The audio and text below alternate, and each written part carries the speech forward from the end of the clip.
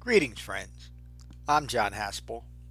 This is a Dhamma talk from Cross River Meditation Center in Frenchtown, New Jersey. If you find benefit from this talk, please support the restoration, the preservation, and the presentation of the Buddha's Dhamma with your donation at becoming-buddha.com. Thank you. Peace. So welcome everyone to our 2022 Fall Four Foundations of Mindfulness Retreat. I start every retreat out about the same way, that this is your retreat, to make of it what you will. We integrate the Eightfold Path as a framework for everything we do in this Sangha, including our retreats. So the most important aspect of that, as we're gathered as a Sangha, and as you leave here, and some of you will be staying locally, some of you will be going back to family situations, and as best as you can, maintain that framework of the Eightfold Path, in particular, right speech as best as you can. Try and be as quiet and still as you can when you're not here. I would strongly suggest to all of you to turn your cell phones off. If you have to be available to someone, just answer your phone, but stay away from social media for a few days. It'll be here on Monday. And so this is one thing I think I've been saying for how many, 50 retreats or so we've done so far. The world is still going to be there for all of us on Monday, just like it is right now. You may be very different.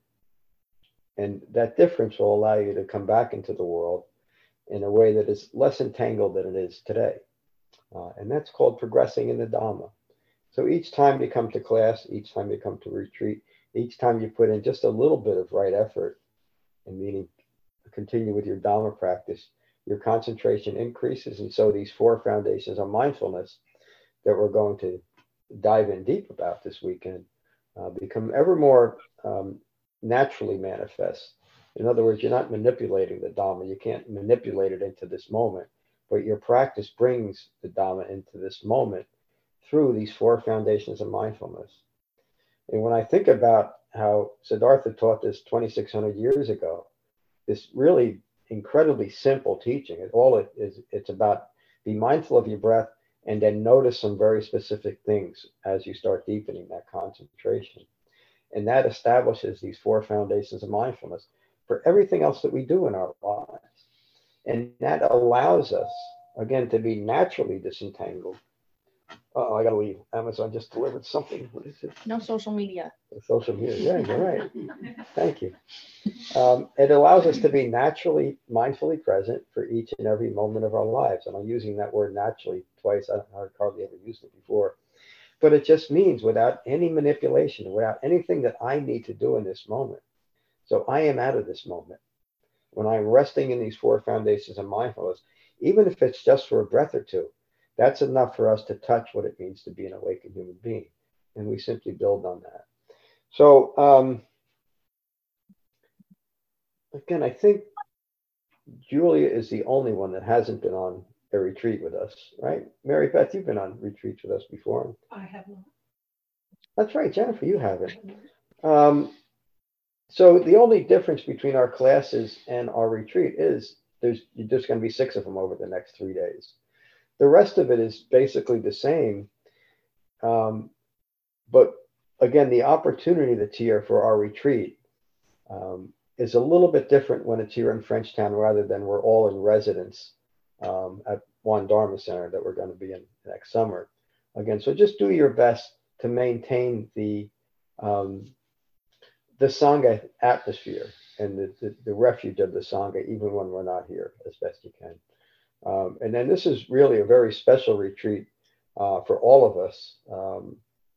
We're going to be installing 3 new Dhamma teachers on this retreat. It's never before been done in history. Of course, nobody ever tried it before either. Of course, nobody ever wanted to try it before. Here we are.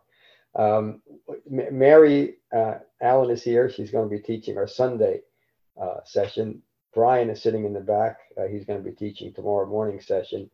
And a friend of ours, Matteo, is going to be teaching tomorrow afternoon's session from Scotland. So it's going to be very special that way. Does anybody have any questions or comments about our retreat or what we're going to be doing here? Do you all know what to expect? Okay. So this is the 4 Foundations of Mindfulness retreat, meaning it's based on a sutta called the Satipatthana Sutta. And in this sutta, the Buddha first teaches us the basic 4 foundations of mindfulness, and then he teaches us how to apply that in different themes and aspects of the Dhamma. But it's really a way of using our concentration to be mindfully aware of these things developing within ourselves. This really is one of the most important suttas the Buddha ever gave.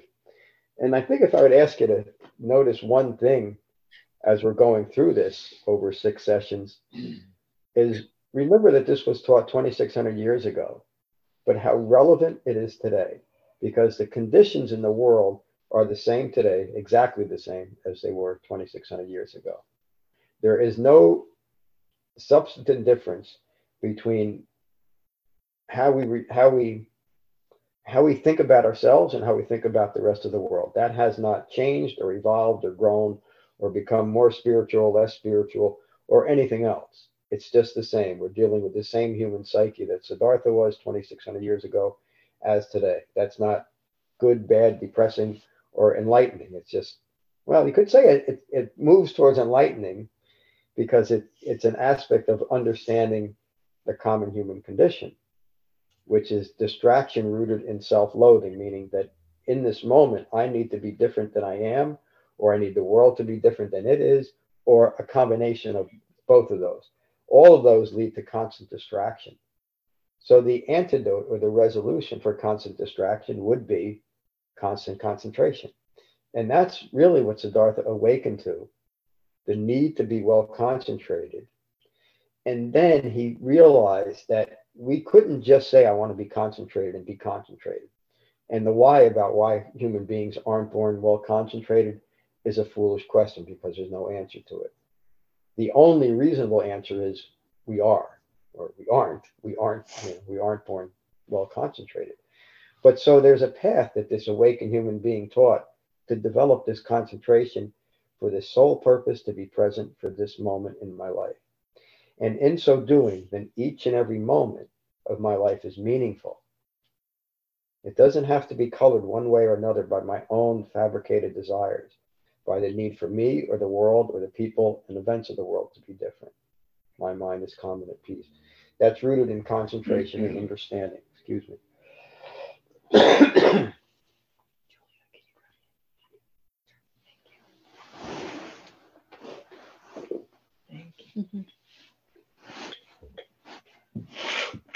All right, we'll get started. The Satipatthana Sutta. On one occasion, the Buddha was in Kalasadhamma, where he addressed those assembled.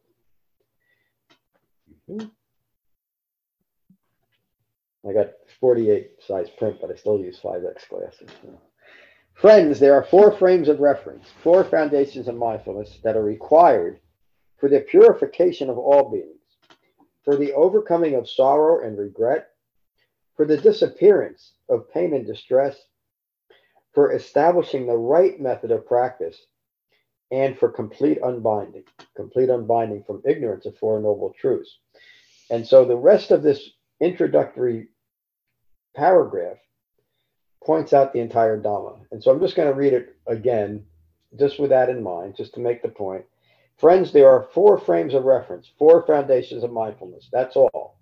There's only 4 foundations that an awakened human being taught for us to develop. These 4 foundations are required for the purification of all beings, including me and you, and for the overcoming of sorrow and regret, for the disappearance of pain and distress, and for establishing the right method of practice, and for complete unbinding from those views ignorant of 4 noble truths that keep us distracted towards constant eye-making.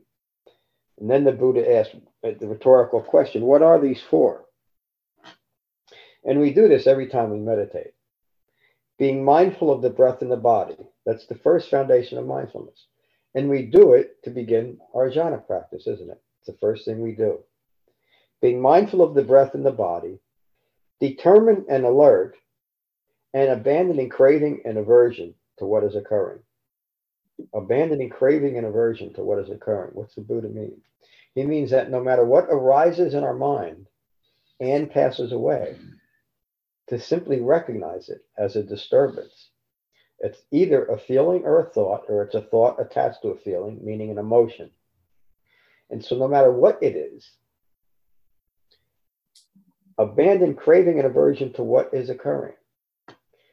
It might almost sound like the Buddha's talking about what's occurring out in the world, but he's not. He's talking about what's occurring within our minds.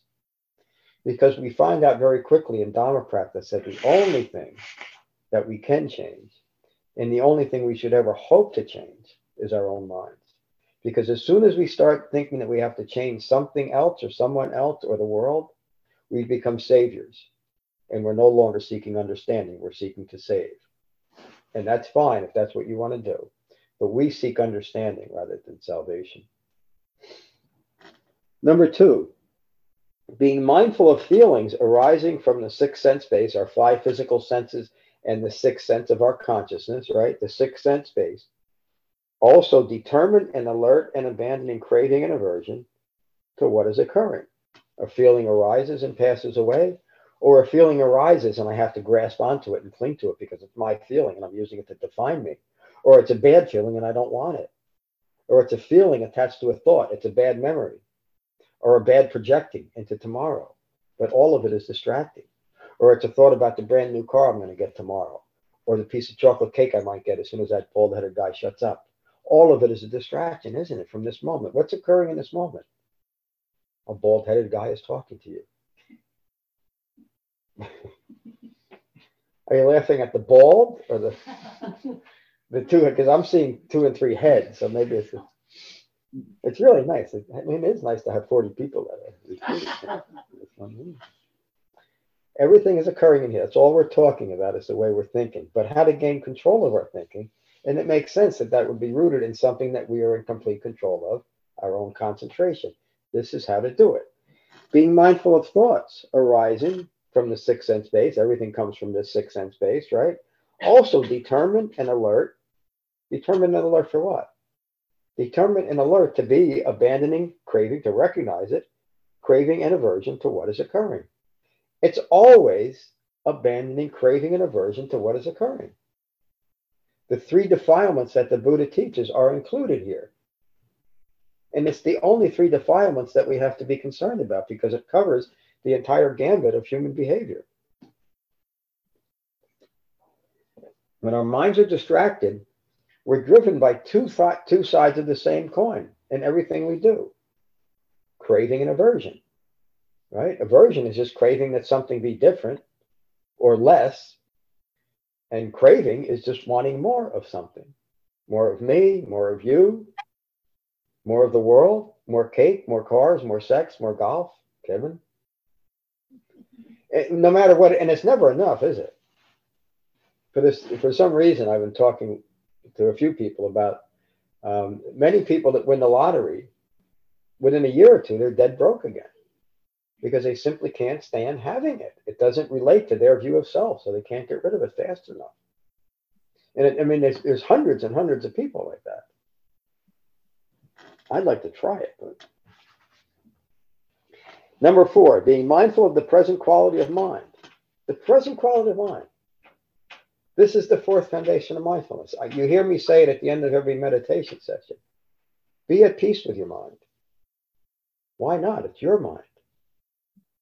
Be at peace with your mind because you know that no matter what is occurring in your mind, it's impermanent.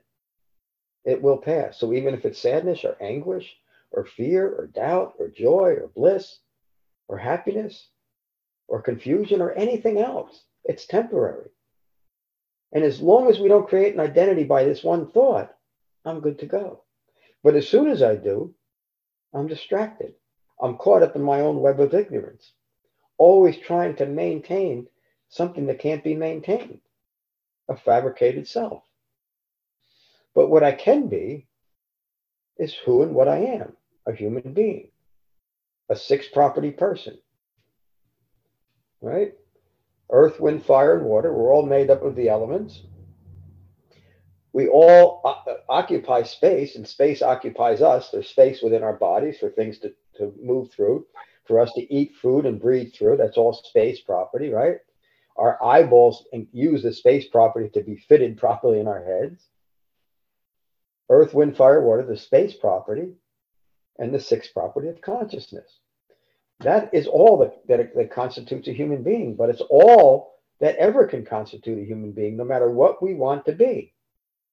And when our minds are distracted, when they're not rooted in these four foundations of mindfulness, we will become anything. And we can become anything that we want to be in our own minds, but that's the problem. Because none of that is ever going to be manifest in the world, or if it does, it won't be enough.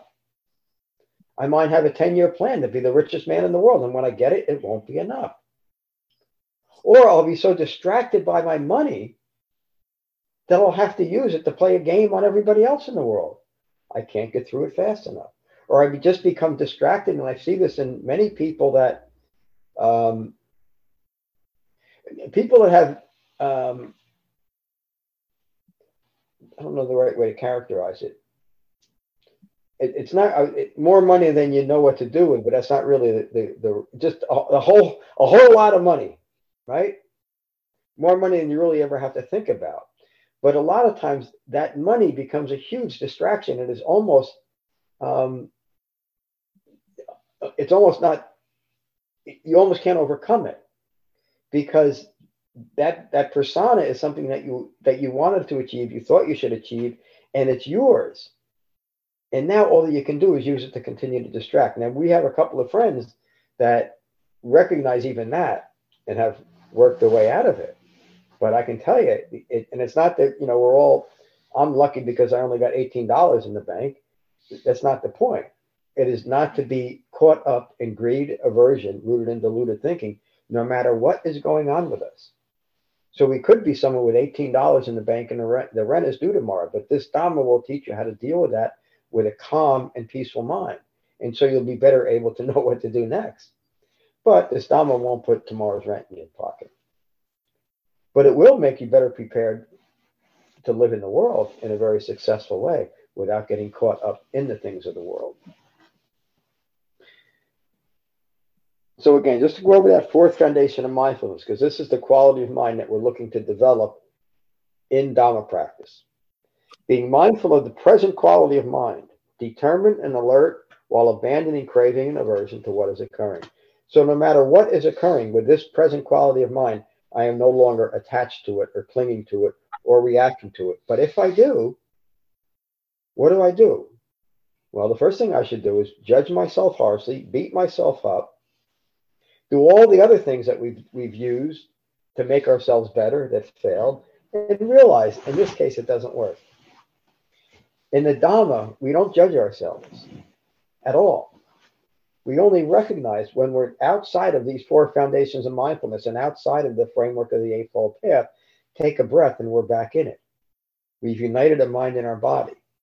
We've become a six-property self person, a six-property person, and nothing else in that breath. In the next breath, we might be right back into what our fabricated delusion is. And that's fine, because now we know how to get out of it. And we know in the next moment we can take a breath. And if we lose our minds again, we can take another breath. But we also know from our direct practice that every time we take a breath and unite our mind and our body, we're increasing our concentration just that much. And so we're deepening these four foundations of mindfulness that we continue to stand on for this reference in this moment. Does anybody have any questions about that? Or questions about where you might think we're going with that? What does it mean to establish these four foundations of mindfulness and not be distracted by me or anything else? What happens with our needs? How do our needs get met when we're not always addressing our needs? How is it? Yes, please. I just wanted to reiterate what I'm hearing just to see if I understand it correctly. Please. So the goal is to meet moment by moment experience just as it is, with enough concentration that when we craving and aversion arises, we recognize it and can abandon it by coming back to our breath and our body and staying grounded in what's present and not having to identify with the story of those fabrications. Yes, that's exactly it. Our retreat is over. See you all next week. Yeah, Drake, that is. I'm being a little silly, but that is the whole point, and the whole Dhamma resolves itself in that point. That in this moment, I am not taking anything personal, and because I'm not taking anything personal, I am fully present for whatever this moment offers me. Which means, for the first time in my life, I am living my life fully, simply because I found a way to be present for it. And in that moment, in that present moment refined mindfulness, there is nothing to bump up against or to resist, because it's just in this moment. And so no matter what might be occurring, it could be something harrowing, or it could be something terribly sad. I might just have found I just lost a loved one. I'll be appropriately sad, but I won't lose my mind over needing that to be different. I understand that. And so that is one example, but it is an example of maintaining this concentration and this refined mindfulness over any and all situations that arise. But I also should point out right here, this isn't some kind of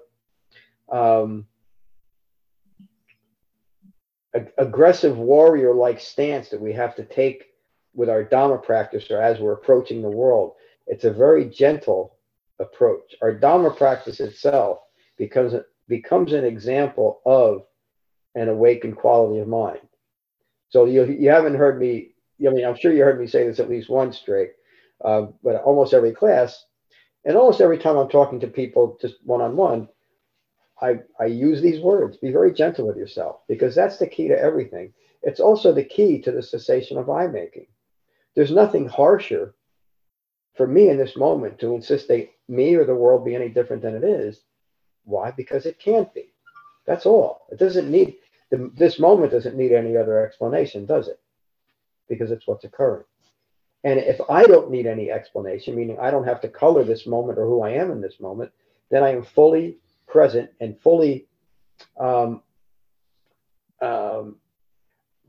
fully allowing myself to be present with what is occurring in this moment, no matter what it is. What does that mean? What am I talking about? I'm talking about not having no prerequisites in my mind for this moment.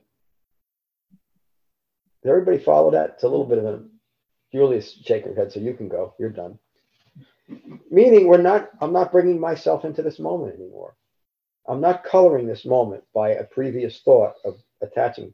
Imagine, because, and I think most of you, if not all of you, Julia described this about the other day about, well, I might, if you want to talk about it, you can. I won't say how it came up, of just being fully present with someone, and how in the beginning it could seem almost magical and miraculous, because you're fully present with another human being, sometimes for the first time in your life, or at least for the first time that you're recognizing it.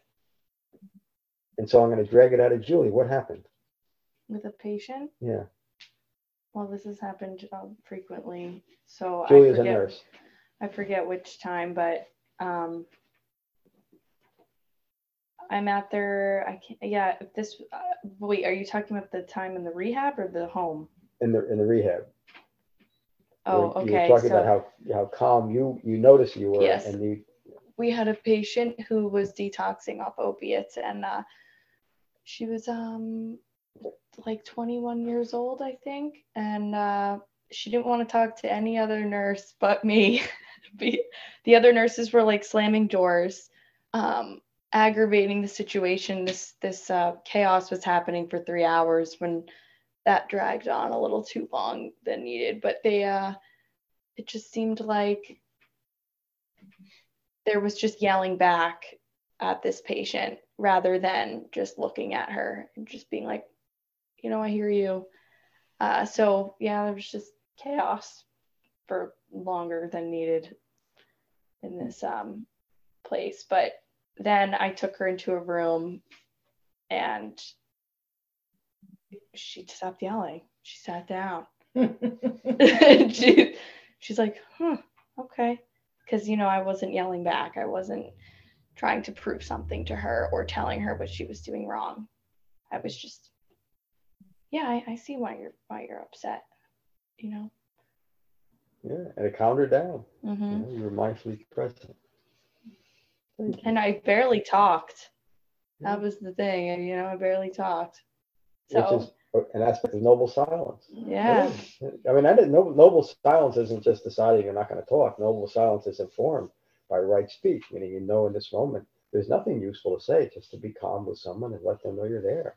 And I mean, I'm fortunate that I see a lot of people in that condition, and most, nobody's going to remember anything you say in that shape anyway. They just don't. They're not capable of it. But what they're capable of is feeling someone who is just present there. And it always calms them down. And how you mentioned, like, if you lose your mind, it's okay, I can get it right back, like right here. And like that situation reminded me of, like, she might have lost her mind back there, but when we just sat in the room isolated from everything, it's like she got her mind back, even though she was withdrawing. Yeah. So it was like quite a night and day difference. It really is. Yeah.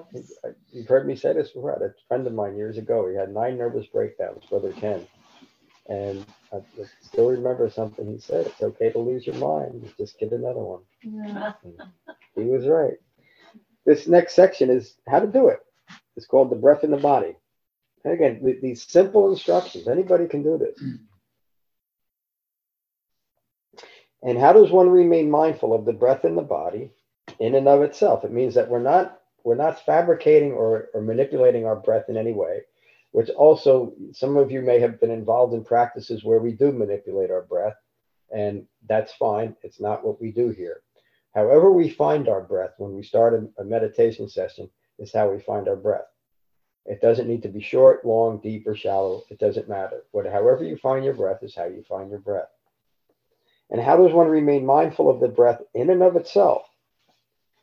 Finding a secluded spot, the shade of a tree or an empty hut, sitting erect with legs crossed in front, placing attention on the breath. That's it. Anybody can do this. Find a secluded space, meaning quiet. You want to be disentangled physically from the world as best you can, and as quiet of a place as you can. Some of you may find the quietest places out in the van.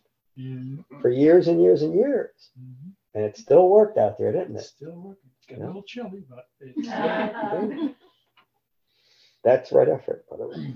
I always said if you look up right effort, you see Ram's picture. But all of ours did.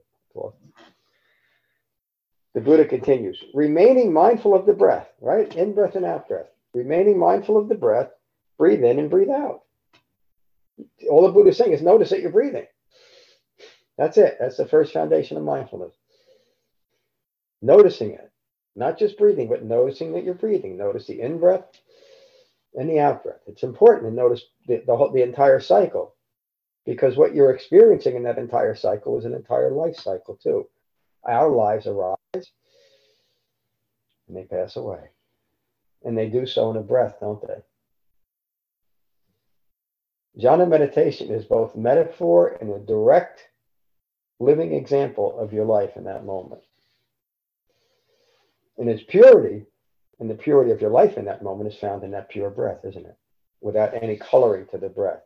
The breath in and of itself is both metaphor and the practical experience of an awakened human being in that moment.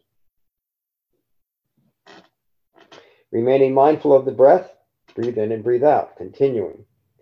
Mindful of the breath, long or short, breathe in and breathe out. This is I put this in specifically for those that have been involved in modern Buddhist practices that teach a very exaggerated type of meditation as something that the Buddha taught. And when you hear these words, you realize the Buddha never taught anything like that. He just taught to treat the breath as you find it. Training yourself to be sensitive to the breath and calming any bodily fabrication. By simply being sensitive to the breath, noticing my in-breath and my out-breath, these bodily fabrications, these agitations that I'm holding within my mind by that fierce grip that I have on each thought, now starts to fall away.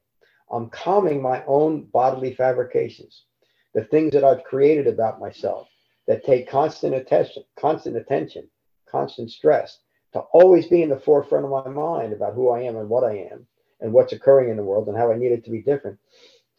In this moment, it's just me and my breath. And by the way, the only thing that you've ever experienced throughout your life is you and your breath. Everything else is what you attach to it. Right? Everything else is just your story. And I'm not talking about when you had a good meal like we just had. That was a real experience of the meal. But anything else that I add to that, like, gee, that, the ice, what I had, iced tea or something. Well, that could have been colder. I mean, the silly things that I might be using to distract myself from a meal that was already in the past, instead of not even consider it. I'm in this moment. I'm teaching a Dharma class. I should be present for you, shouldn't I? I owe it to you to be present, to practice the Dharma so that I can be present for you, don't I? Right?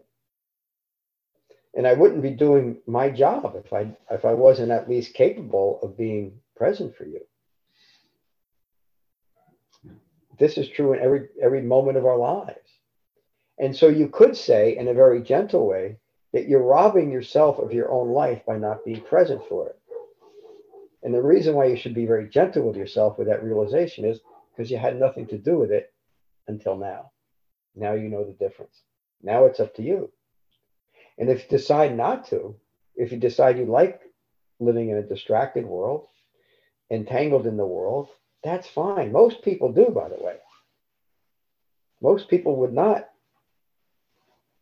develop the Dhamma in this way. Remember, the Buddha said, I teach this Dhamma for those with just a speck of dust in their eyes. What it really means is people that want to do this. That's all. And we're not special because we're doing it. We're certainly not saved, are we? Except from what I think is a wasted life. And in that way, we're our own saviors. But we're only saving ourselves for what we are. There's really not salvation in that, is there? There's just waking up. That's all we're doing. We're realizing what it means to be a human being, ardent and alert and mindful while putting aside distress in relation to the world. That's what we do in each and every moment of our lives. And it becomes natural, it becomes automatic. In the beginning, it might seem like we're batting away flies all the time, meaning the world keeps coming in. But pretty soon, it just quiets down and it becomes still. And we experience it in each and every meditation session. Training yourself to be sensitive to the breath and calming any bodily fabrication.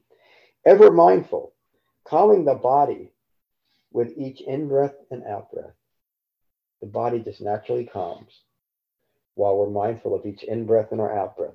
Remaining mindful of the breath in the body, mindful of the breath in the body, the in-breath and the out-breath, the arising and the passing away of phenomena with regard to the body. That's life, arising and passing away, isn't it? It's how each and every cell in my body arises and passes away. In that one breath that I just took, that we just took, millions of cells arose and passed away.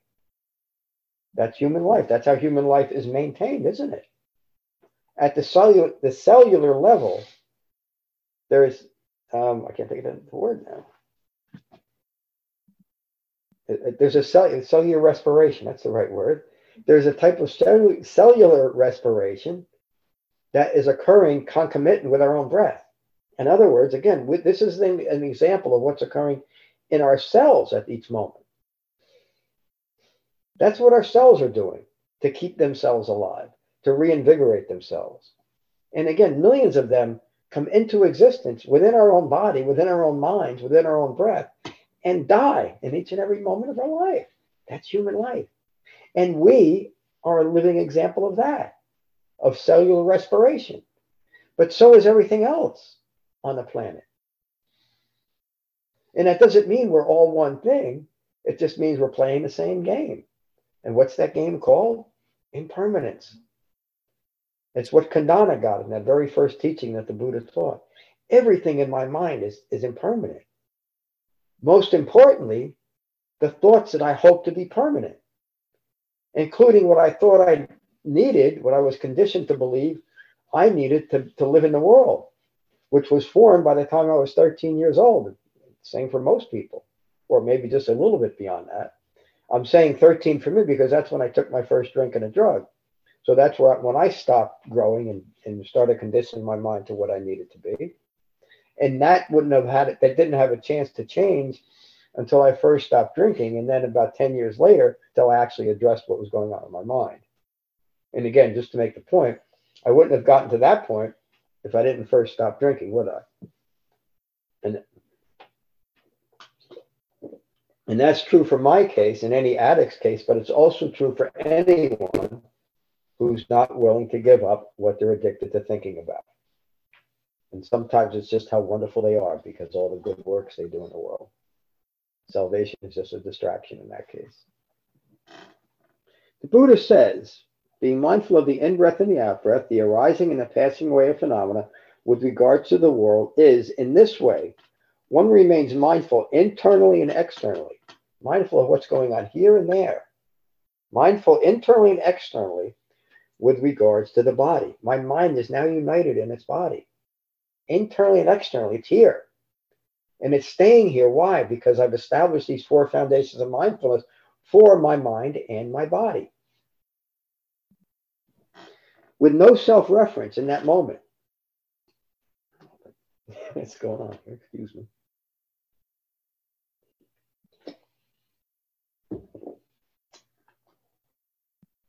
With no self-reference, calmly noticing there is a body. That's all. What does that line mean? Calmly noticing there is a body. There is a body. I have a human life. I have a body. There's nothing special about it, is there? There's 9 billion other ones, as far as I know. Right? So why do I think this body has to be so damn special? So damn special that it had to be different than the one I was given, that I was born with. I thought it was reasonable to want to be different. So much so that I was so afraid and confused by not being able to be different and all the other things that I thought I should be and couldn't be, that I drowned it away. And I smoked it away. And I snorted it away for a while. But again, what was I doing? It's a disease that affects many people, that kind of addiction. But we're all addicted to our own thoughts. We're all addicted to what allows us to compensate for not being more or not being less in the world. It's all a distraction. And as the mind continues to deepen concentration, the need for distraction falls away. The compulsion for distraction falls away. Why? Because in this moment, I had control of my mind. And then I just lost it. And I have it back again. And so that's Dhamma practice. When we lose it, we know how to get it back. And that ability to recognize that I've lost my mind and bring it back quickly is established through the Eightfold Path, integrating all 8 factors. And again, this is what we're going to be talking about as we continue. Remaining independent of and not clinging to anything in the world. Concentration is the foundation that supports refined mind. These are my notes here. Concentration is the foundation that supports refined mindfulness. Being mindful of what is occurring in relation to the Eightfold Path is refined mindfulness. In other words, refined mindfulness is in this moment holding in mind each factor of the Eightfold Path as a framework and guidance for my life. Now, that doesn't mean that with each moment of our lives, we have to recall all 8 factors. That's what ongoing Dhamma practice is. And so we gradually start integrating these factors because of the way that we teach it here, and because of the way that we teach, teaching the suttas themselves, but also, and just as important, how we run our classes and our discussions afterwards. And also, I would say how we run our retreats. Again, our retreats aren't silent retreats. They're framed by the Eightfold Path so that outside of our Dhamma sessions, We're talking about the Dhamma, but in relation to right speech. We're actually practicing the Dhamma on our retreats. We're not ignoring them by practicing some kind of fabricated thing that we call noble silence. Again, I'm not putting down silent retreats. They never did anything for me, and I did many of them, but they work for some people. That's not what our practice is, so we don't use it. There's no way to develop the Dhamma in silence.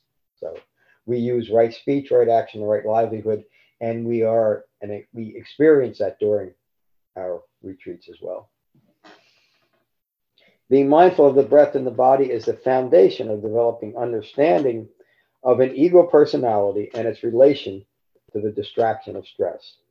Being mindful of the breath in the body interrupts outer focus, clinging, conditioned thinking, and begins to quiet the mind with directed inner mindfulness. Again, just uniting the mind and the body. Being mindful of the in-breath and the out-breath brings mindfulness to the arising and passing away of all phenomena. In other words, as we start to understand the impermanence of our breath, of our thoughts, of our body, and our own impermanence in this world as having a human life, and coming to the grips, coming to an understanding. There's nothing gripping about it. It's just an understanding that, yes, I have a human life.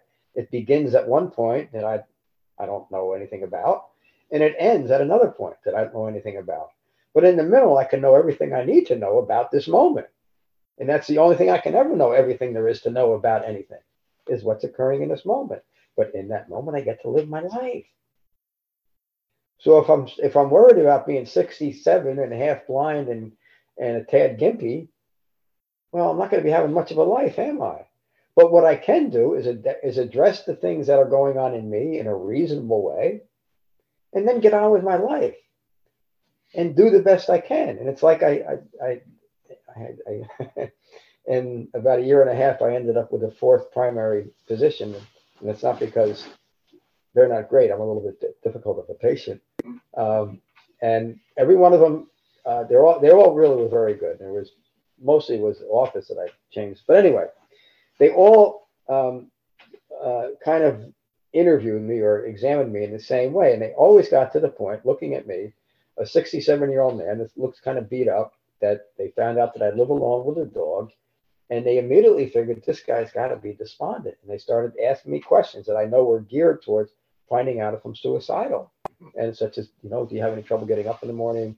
Do you find yourself being angry? And I know the pitch, and I said, I know what you're saying. I appreciate it. I said, believe me, suicide is the farthest thing from my mind. I said, you may not know from looking at me, but this moment in my life is more meaningful and wonderful than I've ever experienced. And three of them looked at me like I was crazy. The last one said, wow. And so I said, I think you're going to be my doctor. But I was telling the truth, the truth at that moment. And I don't believe that I can say that honestly, but I can. I used to think that getting old was really going to suck, no matter how good it was. Just getting old's got to suck. Yeah, I get those questions too every time I walk into a doctor's office. Yeah, they want to know. They give you this list. They have to. But, yeah. Are you depressed? And they seem to think that this is like the normal thing for old age. Yeah, the two of them they said, do you have any trouble sleeping? I said, yeah, I have a lot of pain. I said, okay, we'll give you. The two of them want to give me Ambien. I said, I didn't ask for a sleeping pill. I said, I didn't even ask you to help me sleep. But that's how they, But every doctor has been sincere. I appreciate the question, and I don't take any offense at it. But it's interesting that modern medicine has a hard time comprehending, somebody who's just at peace with who they are. What was that, Jen? Modern medicine can't handle aging and death. Yeah, they can't. They really can't. But again, they're charged to not really. Right. Yeah, and exactly. I can understand how. One of my orthopedic surgeons, he's just a wonderful guy, but he's very, very myopic on one thing. And, I knew that. So I looked at other specialists because he was, but that's getting way off of this. Yeah. That's just me being well concentrated and realizing I should take control of my own health, which we all should be doing anyway. Again, my words. Notice that there is no specialness or applied emphasis attached to the normal breath cycle. It's just our breath. And then these are the Buddha's words. I'm just using them here. When walking, be mindful of walking. When standing, be mindful of standing. When sitting, be mindful of sitting. When lying down, be mindful of lying down. And then the Buddha says, in any function, any of those, be mindful that there is a body. So again, walking meditation is not something the Buddha taught, and it's not something I suggest. Your meditation should be done on your cushion. But I'm all for mindful walking. It's good to be mindful of your walking. Be mindful that your feet are touching the ground, or the birds are singing, whatever else is going on. That's part of practice. But being mindful of walking is not Dhamma practice. It's a consequence of Dhamma practice. So if you find that you're distracted while you're walking, take a breath and recognize that your Dhamma practice will bring you the ability to be ever more mindful while you're walking or driving or standing or sitting or lying down or anything else. Right? But it's not yet. Mindful walking is not a substitute for meditation. When lying down, be mindful of lying down. In any function, be mindful that there is a body. Not a big deal. When going about, looking this way and that, be fully mindful. Again, whatever your eyes are light on, all that you have to do in this moment is to be fully mindful. And if there's a piece of chocolate cake, okay, keep looking around. Now, when carrying a bowl or a cloak, be fully mindful. So that's in reference to how the original monks and nuns lived their lives. And it was an important direction because in the original Sangha, you got up every morning, you meditated, you did whatever else you needed to do in the morning, and you took your bowl and your robe and you went out into the town and you got your food for the day. And so the Buddha is saying, even when you go out into the world, when you're out collecting your livelihood, when you're at work, in essence, be fully mindful. So the Buddha's, again, he's not teaching that this is only a practice that we can do in a monastery or only on our cushion. When you go out in the world, with an empty bowl, trying to fill it up, be fully mindful. When eating, drinking, or savoring food, be fully mindful. When eliminating waste, be fully mindful. When walking, standing, sitting, sleeping, walking, talking, or silent, be fully mindful, no matter what we're doing. Then the Buddha says, if we can be mindful in this way, one will remain mindful of the breath in the body, the in-breath and the out-breath. It's really all we're doing, while recognizing fabrications. The Buddha continues, in this way, one remains mindful of the in-breath and the out-breath, the arising and the passing away of the body, independent of and not clinging to anything in the world. Imagine that. Having that liberation to take a breath and not have that breath in our thoughts being clinging to anything in the world. Have you ever done that? Every one of you has done it. Every time you've taken a mindful breath, every time you are aware, mindful of the in-breath and the out-breath, you are doing just this. And so Dhamma practice is something you've already done, and you've done it over and over again. The rest of practice is just recognizing and building on that four foundations of mindfulness to bring into your Dhamma practice experience the rest of what we'll be talking about on this retreat. In this way, one remains mindful of the breath in the body, the arising and the passing away of the body, independent of and not clinging to anything in the world. Just as a person with good eyesight, emptying a bag full of mixed grains, would know that this is wheat, this is rice, these are beans, these are sesame seeds. In this same way, one remains mindful from the soles of their feet to the top of their head. Encased in skin, there is hair, nails, teeth, tendons, bones, marrow, organs, feces, phlegm, urine, sweat, tears, saliva, mucus, and fluid in the joints. Why is the Buddha pointing this out from 2,600 years ago? Because he's pointing out the ordinariness. We all are made up of this stuff. Some of the stuff that we'd rather not recognize or think about, but it makes all of us up. We're all just like this. None of us are unique. None of us are different except in our own minds, in any substantive way. But we're not all one thing either, are we? The Buddha teaches us to recognize our sovereignty. That is where our true self lies, right? An individual human being without the need to be anything other than a human being is an awakened, fully mature human being. It's what we're learning to do. In this way, one is mindful of the four elements: the earth element, the water element, the fire element, and the wind element. The four elements that comprise a human being are all impermanent. Be mindful of the impermanence of the body to develop dispassion. If I know that this body arises and passes away with my breath, why would I be so enamored with it? It's just here for my use in this moment, and I don't know if I got another one. So why should I be too concerned about it? It may come, so let me do my best to prepare for myself for that occurrence. You know, in my case, I'll take a few meds and I'll pay next month's bill, so I got a place to live, etc. But that's all. I don't need to be any more distracted except just simply taking care of the things I need to take care of. But there's no I making in that. There's no me in it. It's just practically living in the world, isn't it? Or it can be. Then the Buddha reminds us, if left unattended, right, we're all going to end here. If left unattended, a corpse decays quickly. Friday night. It becomes bloated and infested. It is picked at by birds and dogs and other creatures. Eventually, nothing is left but dust. That's where we're all going. Well, we probably won't end up quite that way, but we're all going to end up just like that. So why take any of this personal? No matter what we do, no matter what we acquire, no matter what fabrications we attach to ourselves, or no matter what we gain in physical stuff, none of it is us. And that's proof by we can't take any of it with us. When we die, whatever we are is gone.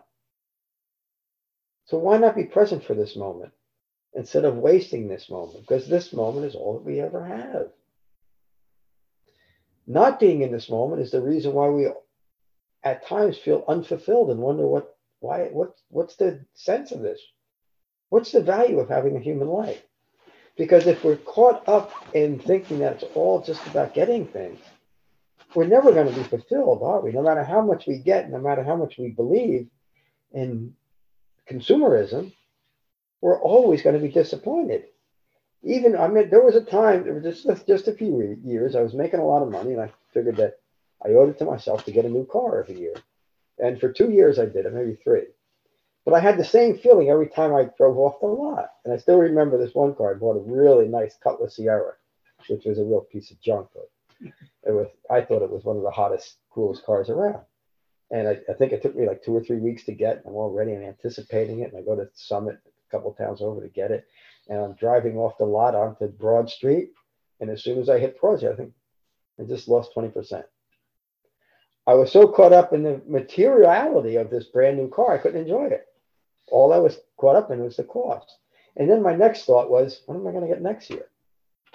So I'm driving the first time in my life. I think I was 28, 29.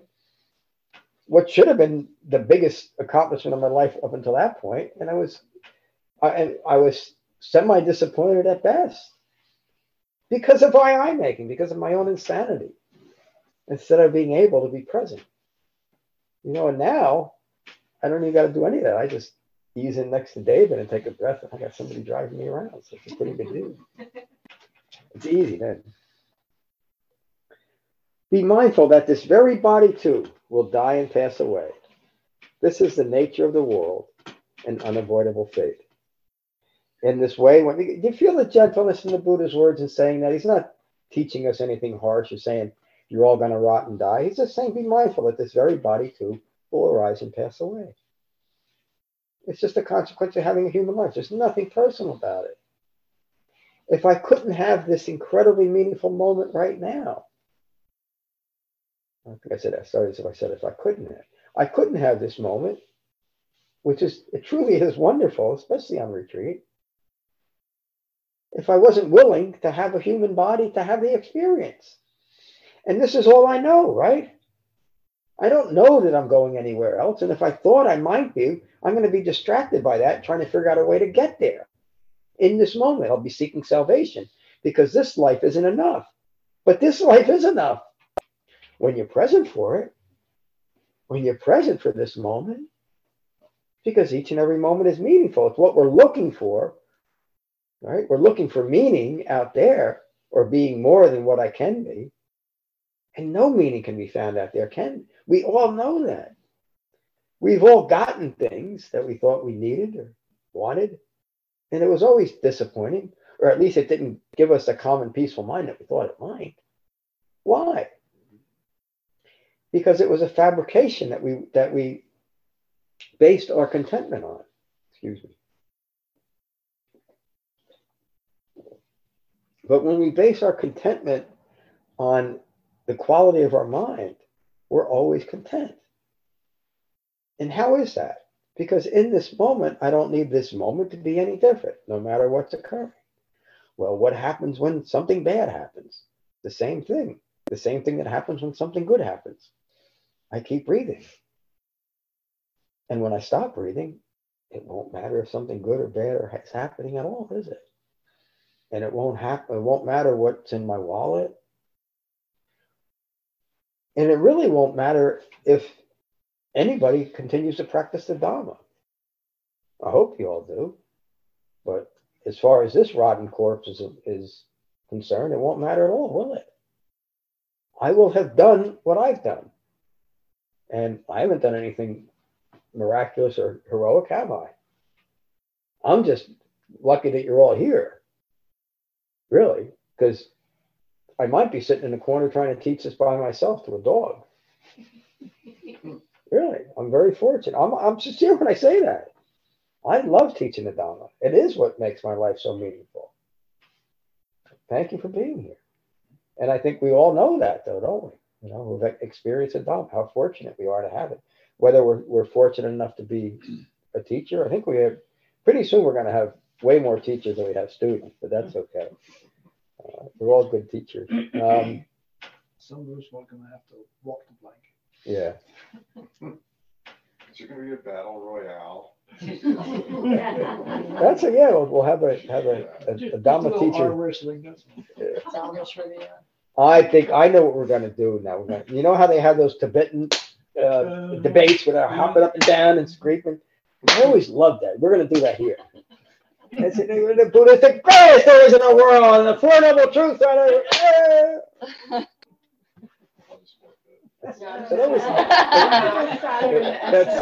watch. It seems a little bit, and again, I shouldn't do it. There's many people that practice and they're very sincere.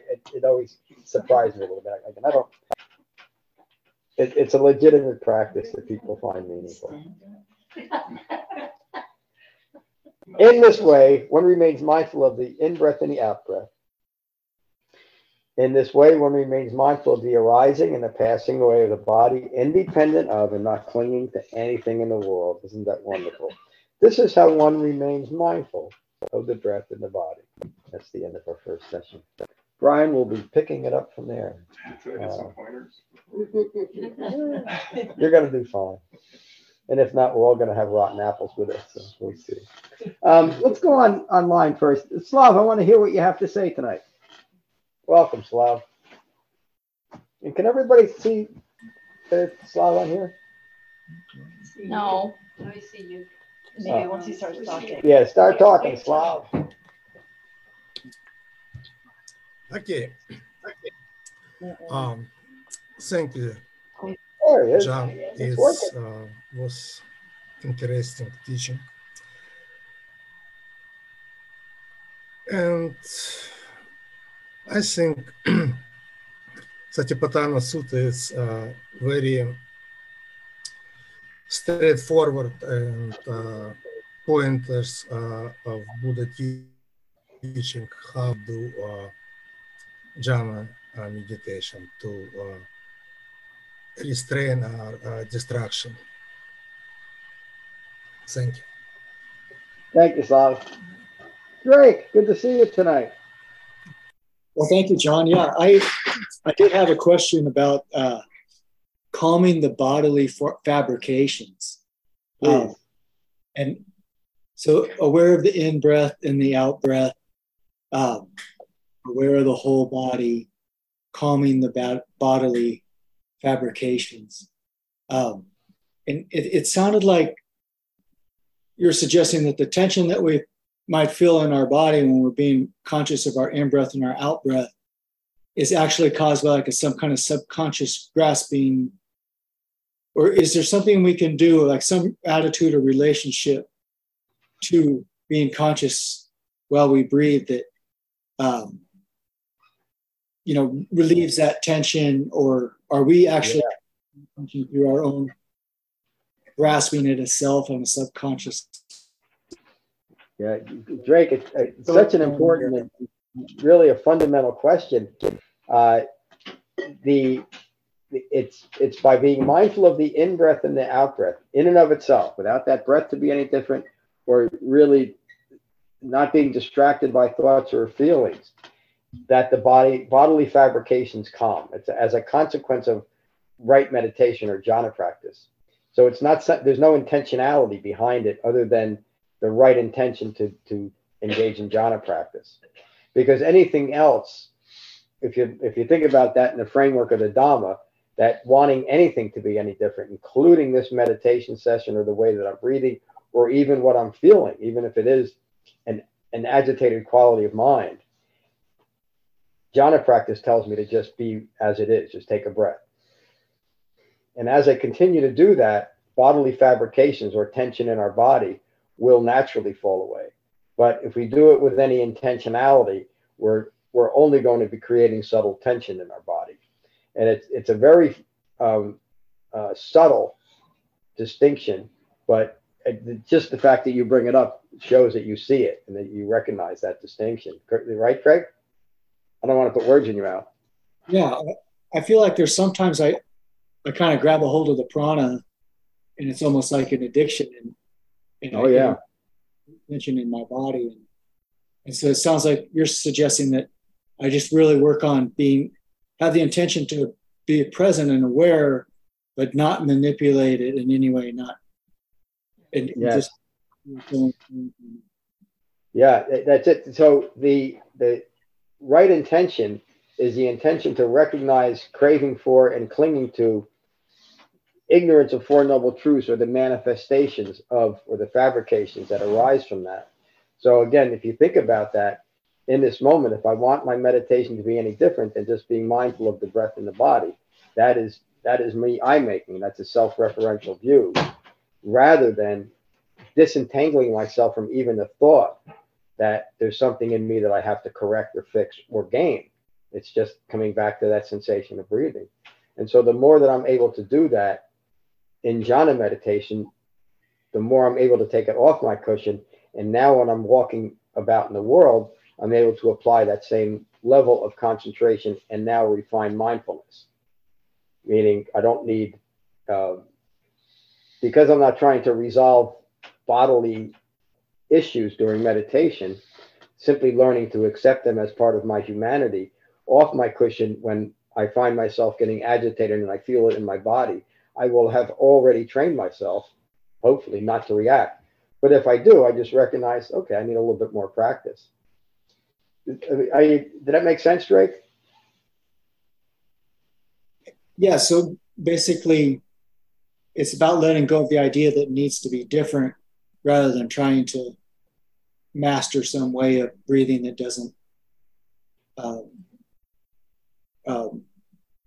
So is this idea of if you want it to be different, that's I making.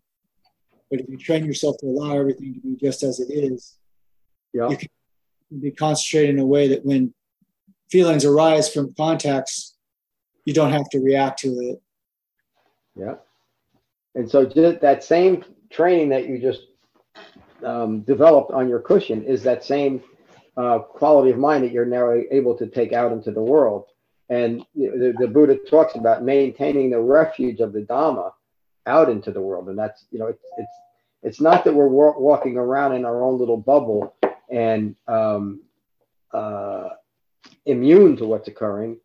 But in a sense, we're walking around in our own well-concentrated bubble so that we can respond appropriately to what is occurring in life, rather than falling back into becoming entangled in the world again.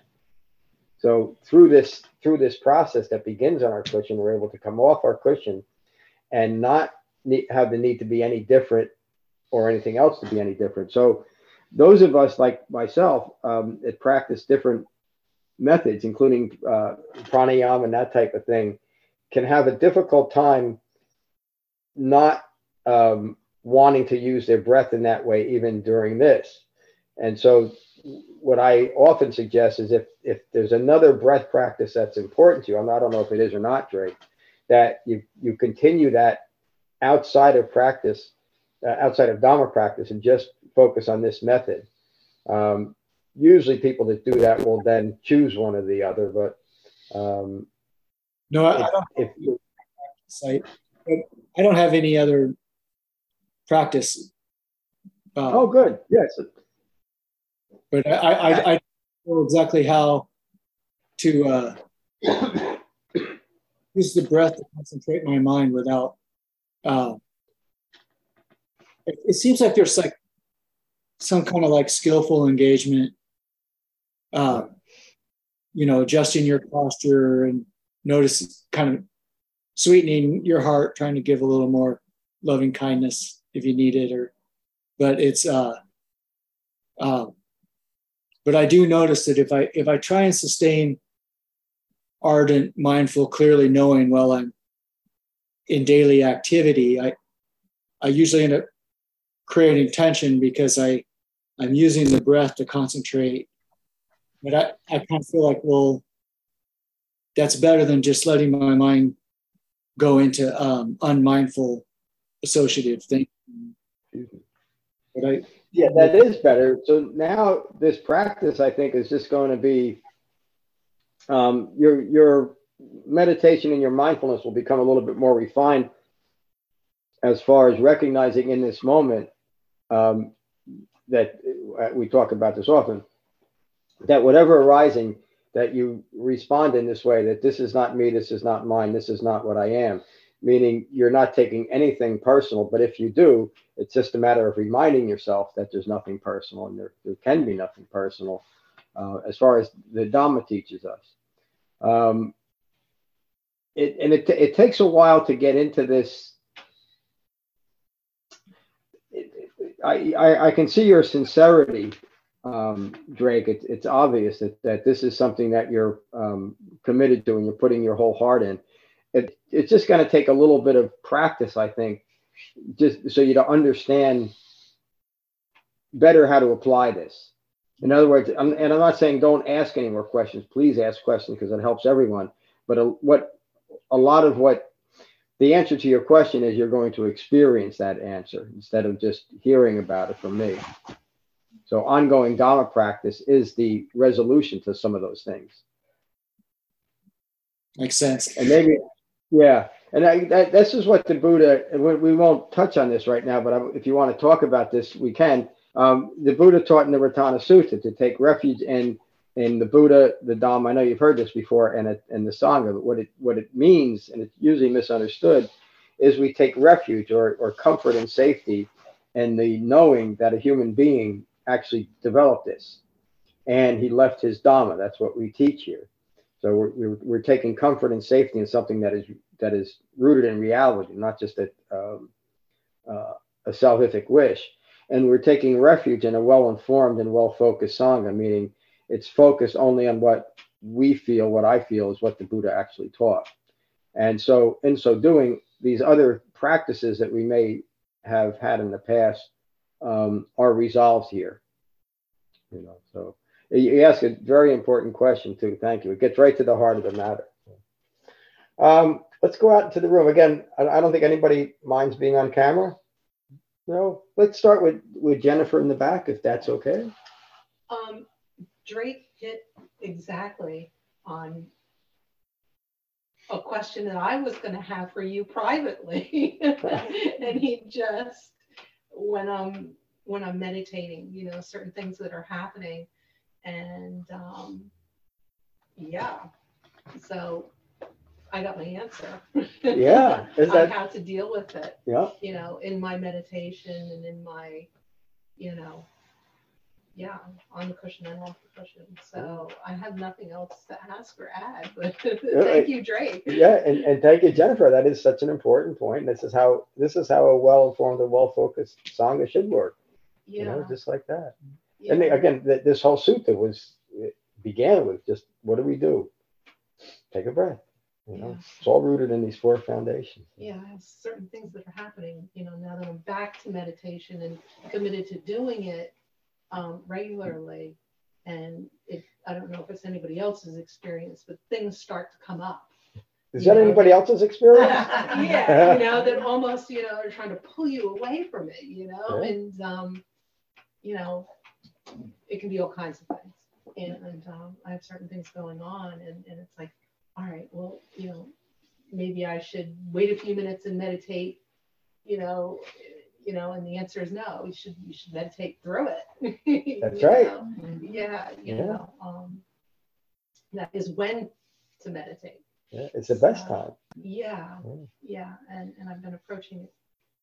And the habit that everybody has, myself included, for the meditation to be something else, to be different than it actually is. And not so damn boring. Yeah, and that's A, boring, or B, like there are like constant distractions. Yeah. And at some point you have to realize that those distractions are just going to be there.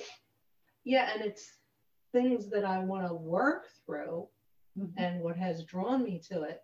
But at the same time, I'm still holding on to, well, I'll wait till that passes and then I'll meditate, or I'll wait until I'm done doing this and then I'll meditate. And like, no, you should be meditating through this. You know, because I'm not going to be able to meditate well right now because this is happening or that's happening. Or when it comes up in meditation itself, while you're sitting, stuff will come up. Yeah. And then I've hit, you know, and then I've hit the pause button, you know, on the screen. Right. Like, yeah. No. You know, you're trying to meditate. This is coming meditation. up. Yeah. This is meditation. The distractions is part of meditation. Yes. Yeah. And for myself, I mean, it took me years to get out of my old patterns of wanting meditation to be this thoughtless space or this emotionless space. It's not going to happen. This is meditation. Things arise, things pass away. Yeah. You breathe. Yeah, so I just stick with it, you know, and That's just it. Just stay with it. And every time, again, whether it's where I'll learn, you know, to use it, you know, when I'm off the cushion and I'm out in the world and things are popping up and, you know. Every time you do it, you're interrupting your own conditioned mind towards staying distracted. Yeah. Whether it's, again, on your cushion or off, doesn't really matter. Thank you, Jennifer. Mary Beth, good to see you. Good to be here. You were hiding there. I moved from that seat, so I wouldn't be on camera. Yeah, is it okay? Okay.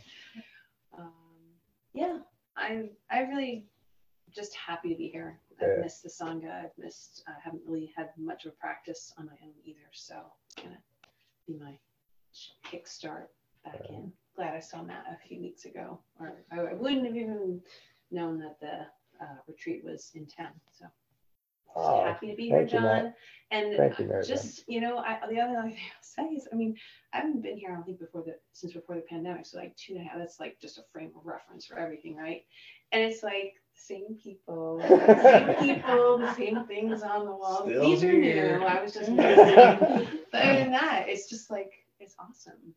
It is awesome. Yeah. And so awesome to have you back, really. As I told Mr. Kater, welcome back. Yeah. Becky, how are you doing?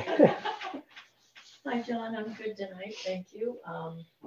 Just very happy to be here. It's always good to talk about the 4 foundations of mindfulness. Can't hear it too many times. And I just feel that for me, it's going through your day or going through your, well, I won't say life, but I'll say going through your day because I take it one day at a time. And doing the things that you always do, but not taking any of them personally. Yeah. And nobody knows that you have that different mindfulness, but you know. And there are some days that I can do that, and there are many days that I can't do that. And I notice that when I can't do it, it's because I've dropped off on my meditation but when you're meditating and you're talking about being distracted, and especially for me, if it's a busy time of my year, you know, and I meditate, I say, okay, I'm taking this time, I'm meditating. I sit down, I think it's going to be very hard for me to meditate because I have too many things in my head right now. Yeah. But I just do it. And the more you do that, and the more you let that, your mind's going to get distracted. You're going to start thinking about the fact that you have to do X, Y, Z. But then you just come back to that breath. And every time you do that, you learn that all of that other stuff is going to pass away. And you're going to be right here. So keep meditating, whether or not you're distracted. Thank you, John. So glad to be back. So glad to be here over my COVID. Good to have you back. Welcome back, Sangama. Future Dharma teacher Brian. Hi, friends. Yay, Hi.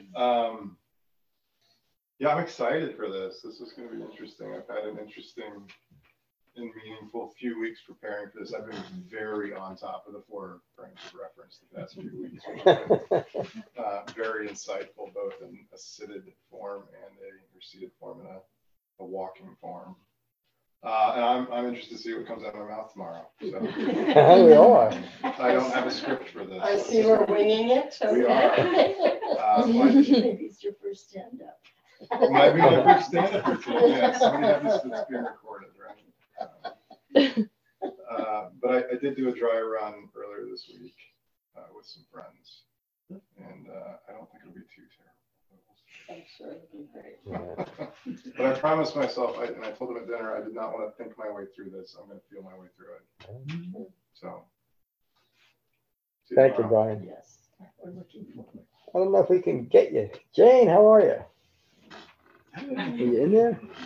I can't wait to hear what comes out of Brian's mouth. Yeah, right? Yeah. It's gonna be interesting. It's gonna be interesting. Yeah, as my practice deepens, I realized just how much of my life I was out of my mind. Totally worrying about what's coming up next, wishing I'd done something different, and that's the best thing that's come from the practice of living in the moment. And I mean, it's exciting. Just being right here. Don't know what's coming next, and it's okay. Quite a contrast, though, Jane. Oh Huh? my gosh. Night and day. And you weren't looking for salvation or mystical anything. You were looking for a calm and peaceful mind. Relief. Yeah. You know what I realized yesterday this week? There's no tomorrow. Oh, you don't What? know. There's no tomorrow. Holy. So you're not teaching? I'll be teaching now, but not tomorrow. It's all the same day. That's right. Yeah, he talks about teaching, but I used to spend so Groundhog. much time just preparing my teaching. I mean, there was just, my mind was just so full of stuff. So when the moment came, that stuff was still in there. You know, I wasn't present with the teaching, so it's best to have all that stuff out. Well, I appreciate that. Just let it flow. Yeah. I say it's best to have all that stuff out. I love that. All that stuff. All that Thank technical stuff. you, Jane. Hello, Laura. Hi, John. Thanks so much for hosting this retreat. It's really helpful being here with everybody, listening to everyone. Jennifer and Becky, what you were saying about, and your honesty about, I'm afraid to meditate, or maybe I should put off meditating because I'm not in that frame of mind. That's exactly what I mean, I've mentioned it to John, but I've been kind of embarrassed to mention it to the song because I just feel like, okay, I haven't been meditating really that much since I started school.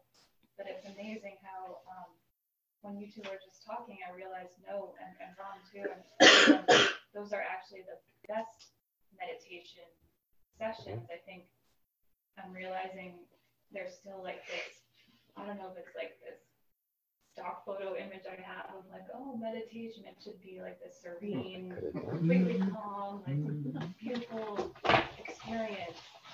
But it's not like that at all. And maybe that's why when I talk to people, sometimes they say, oh, meditation doesn't work for me, or meditation, isn't for me. And maybe that's just because we have this like idealistic.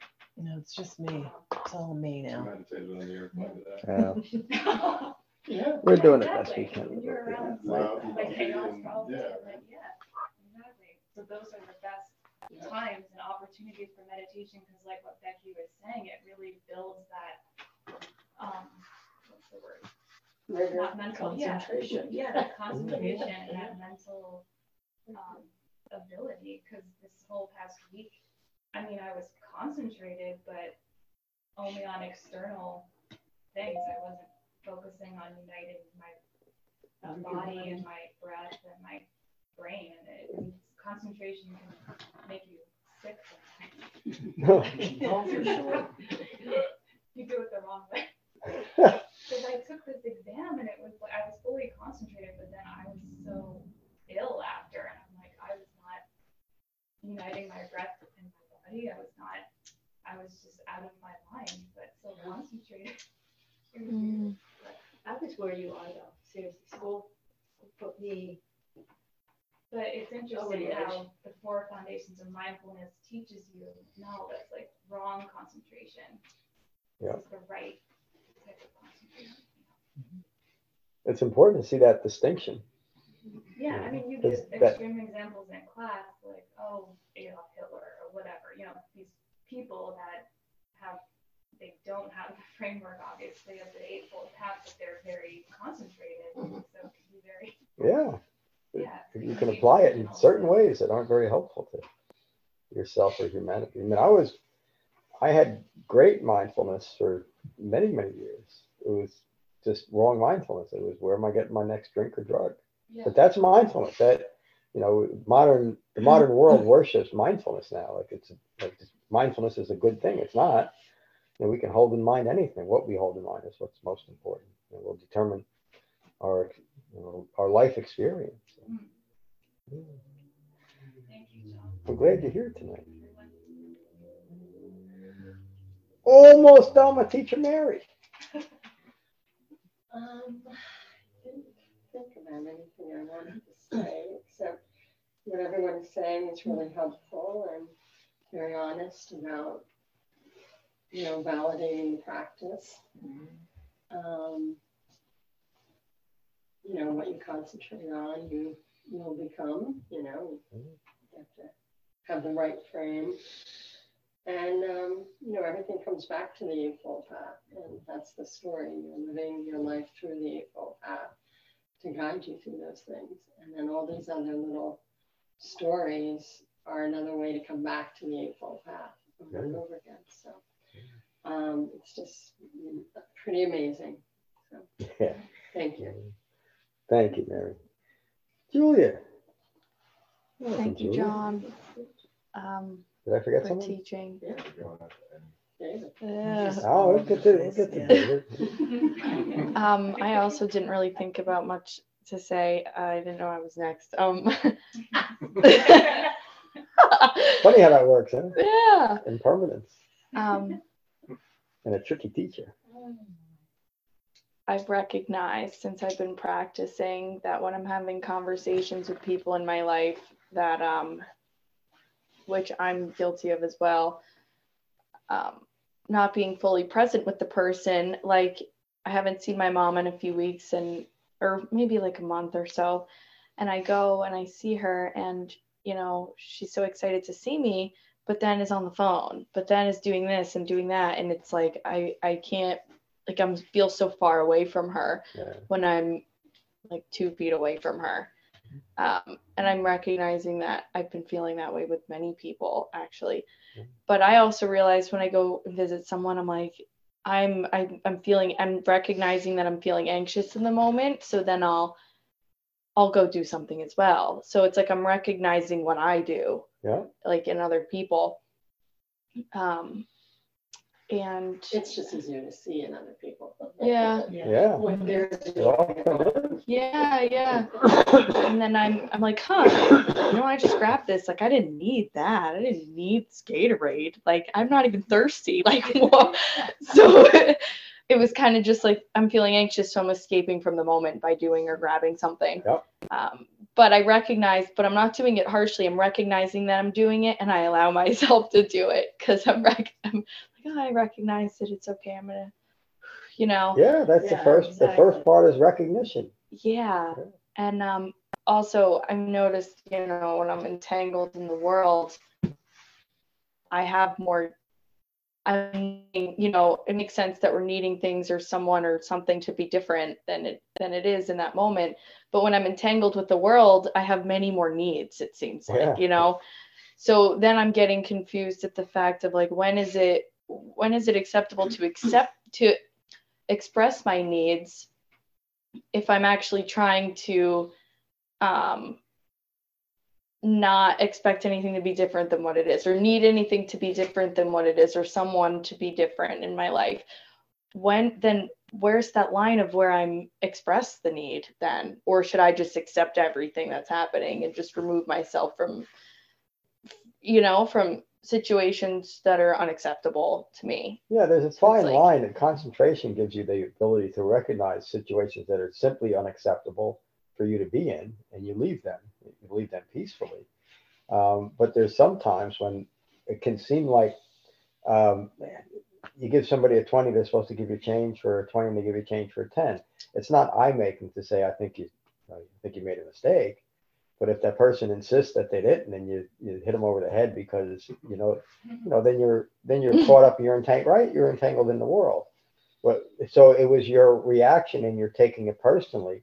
A person making a mistake, whether it was on purpose or not, is none of my business, right?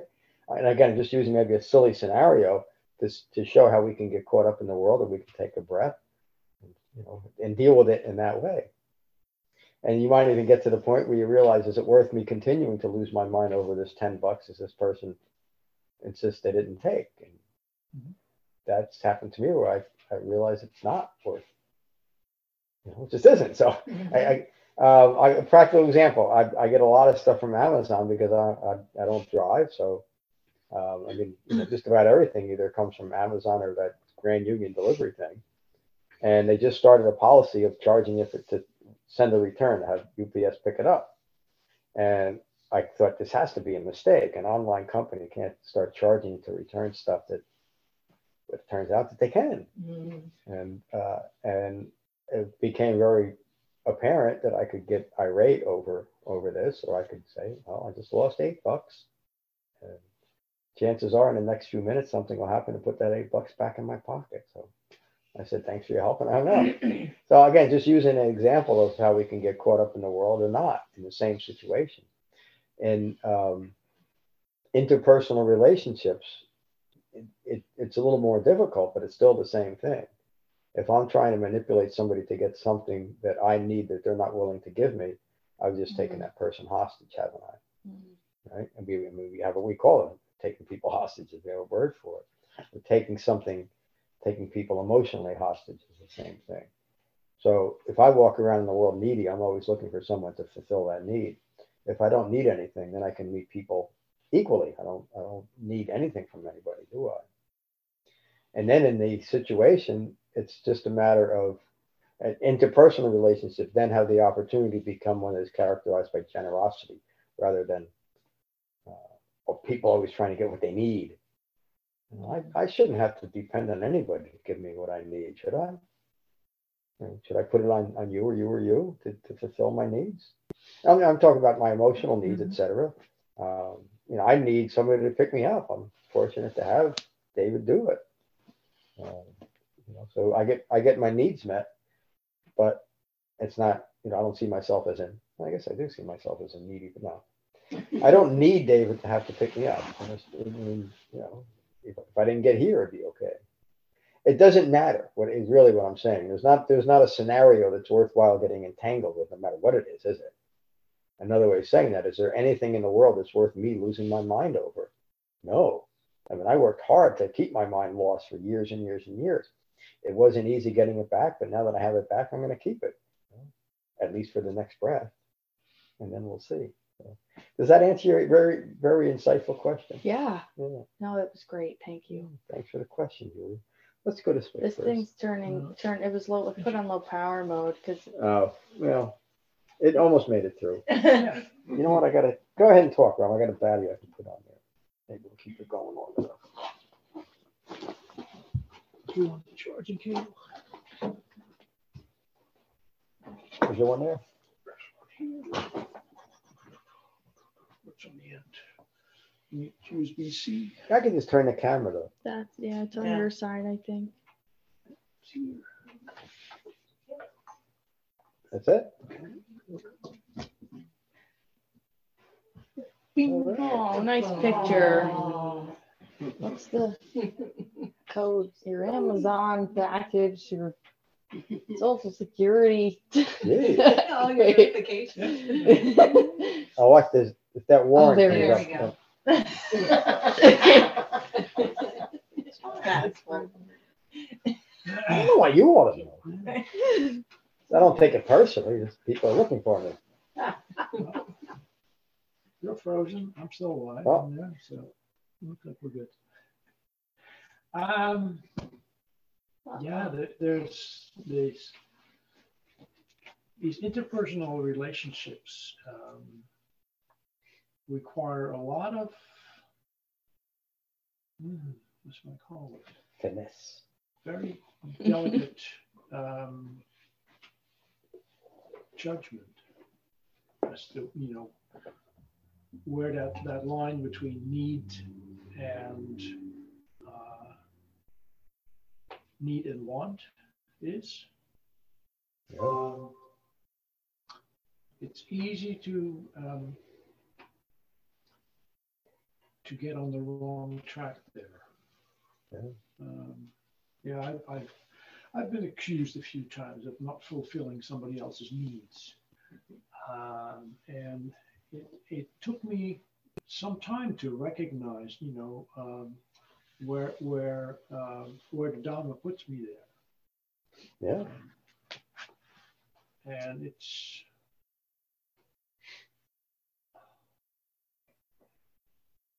I'm not pretty much at peace with if I can't fulfill somebody else's needs, that's just how things are. If I can, help somebody out, great. Yeah. Are you saying when someone is either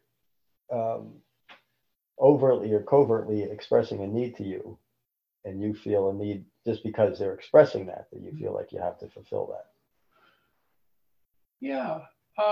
No, and I used to be, I would feel guilty if I didn't fulfill that need. And with enough concentration and insight in the situation, it's now much more of a voluntary thing. If I can help you out, great. I'll be happy to do that. But don't make me. But that too is a you can easily get into a reverse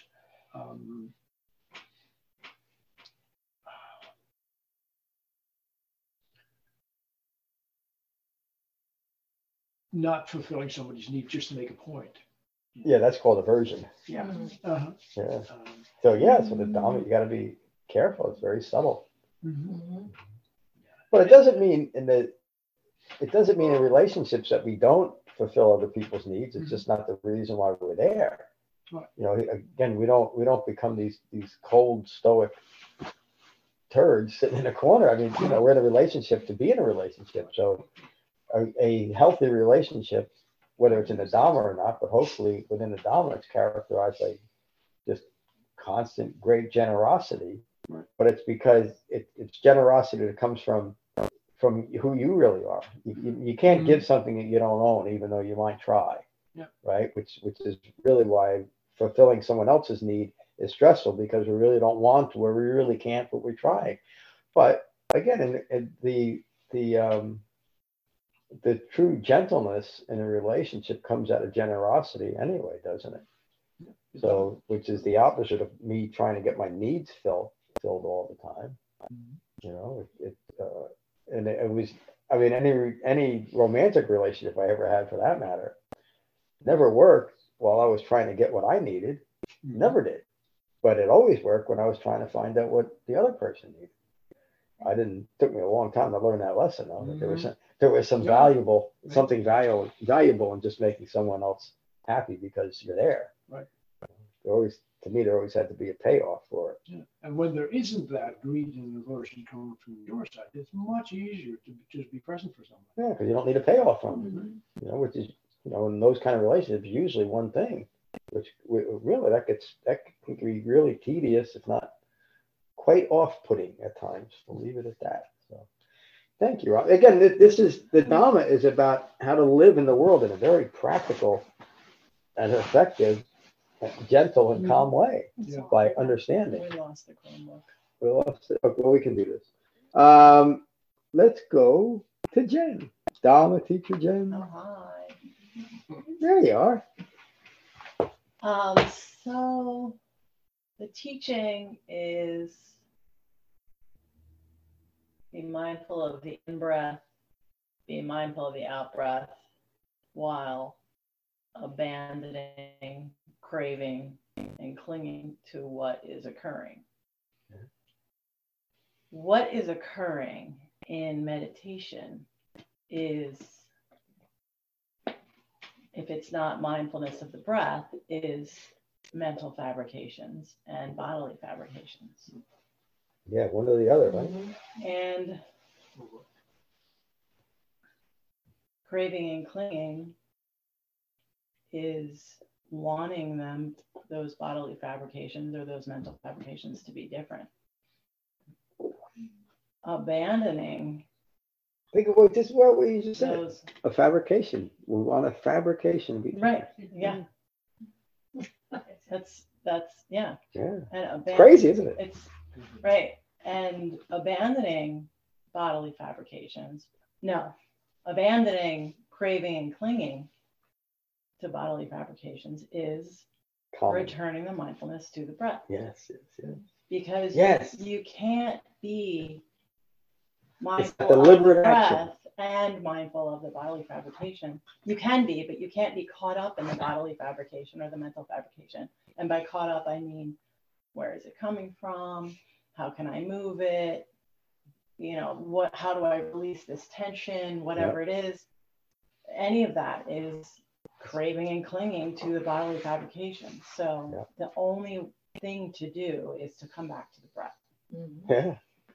The only thing to do. And the more often that you practice coming back to the breath and recognizing mental and bodily fabrications on the cushion, you can do that off the cushion. Yes. And when you do it off the cushion, that means that you recognize bodily fabrications and mental fabrications arising when you're having a conversation with a loved one. And you can do that, right? Sometimes. Yeah. Well, and you can do it. Those bodily fabrications come up, and that is us reacting to something somebody that we love is saying to us. Mm-hmm. And in that reaction, if we can allow it to move through us, then we can skillfully even communicate what that bodily fabrication was to our loved one, so that they start to understand us and how we're wired a little better, so that they don't trigger us or whatever, you know, that's like having a real intimate, authentic understanding with somebody when you can own what's coming up, like own right there in that moment, like, oh man, I'm really struggling with what you're saying to me right now. John Haspel, you do it to me all the time. Good. I try my best. And I love you.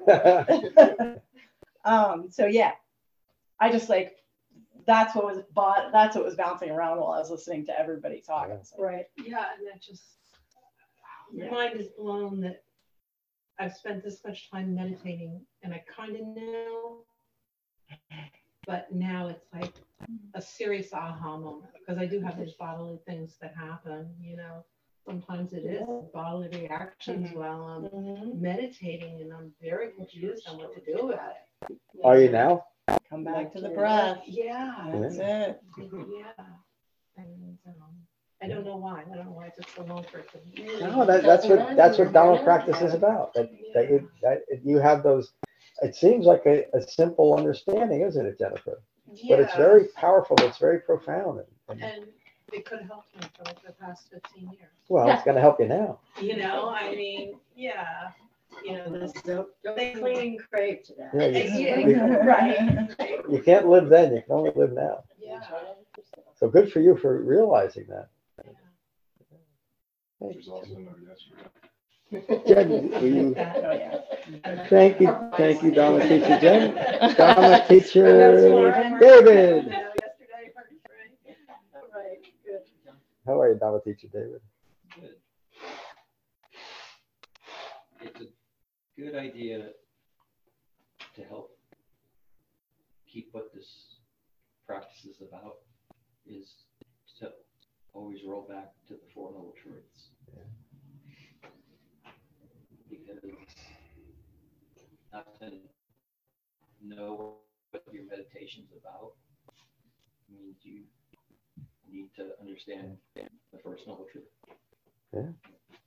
And not to do so, you might find some comfort or answers, but it won't be sustained, and it's wrong intention, wrong view. So, each meditation should really start with, before you sit, what am I sitting for? What's your intention? What's your intention? Jen said that nicely. Yeah. You all did. Thank you, David. Dharma teacher Kevin.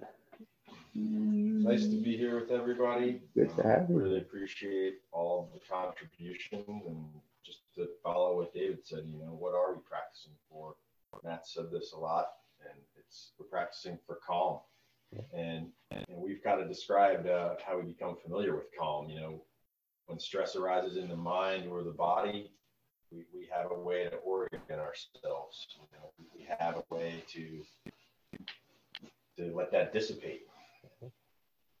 And it's probably the most natural thing we can do, but a lot of times when we're attached in the world or we're following thoughts, fabrications, bodily or otherwise, we forget. And that's part of being in this life. You're going to forget, but that's why we're all here. That's why we all continue to practice. When we forget to practice, I appreciate what you said, Laura, as I have, we're concentrated, but we're not calmly concentrated. We're just out there going through the motions, looking like we're supposed to be, looking like we know what we're doing, right? We're still water's running deep, right? But Becky, you said that, we know this feeling. We're becoming more familiar with it. Every time you sit, every time you come to class, every time you hear this bald guy talk. Stop it. Thank you very much for all that, and appreciate that. Thank you, Dharma teacher Kevin. So glad you're here, and saved our co-founder for last, Dharma teacher Matt. Thanks, John. Really good to be here with everybody, and go through the Satipatthana again in this retreat setting. It's very powerful. Yeah. Everything that everyone's saying is really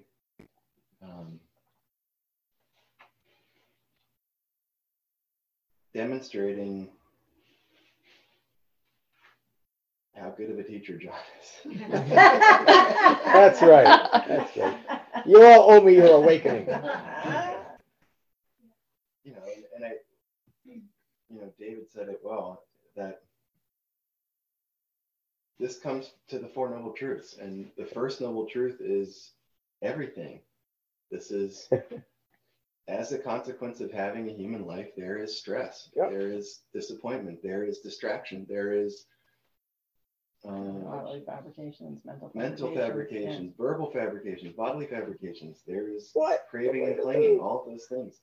And as Dhamma practitioners and householder Dhamma practitioners, that we're not going to escape that. So just the fact that we can,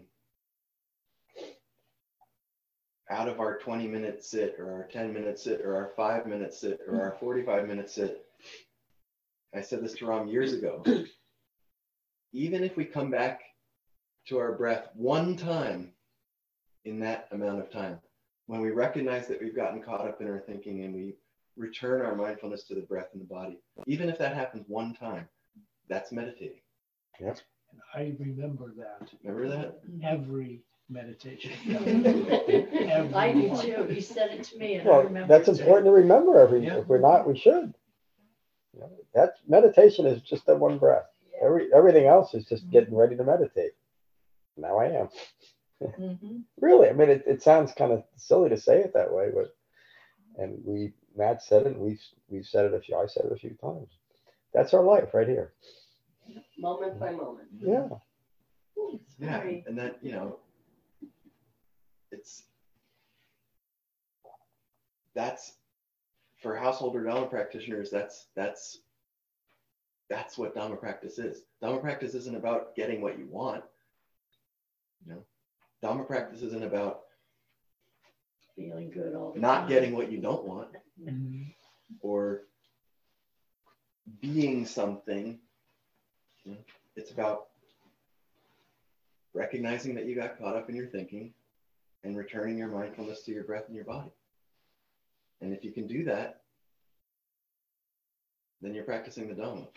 And that's why we're all here, and that's what we're here to do, and that's what we've learned. Thank you, Matt. Yeah, if you can integrate the Eightfold Path, that's just what you can do. So I'm going to put you on a spot this time, Matt. How has your deepening concentration and integration of the Eightfold Path affected your family life? If I could ask you to talk personally.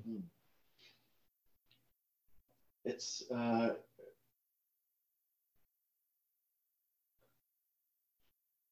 you know, I accept not being able to get what I want all the time.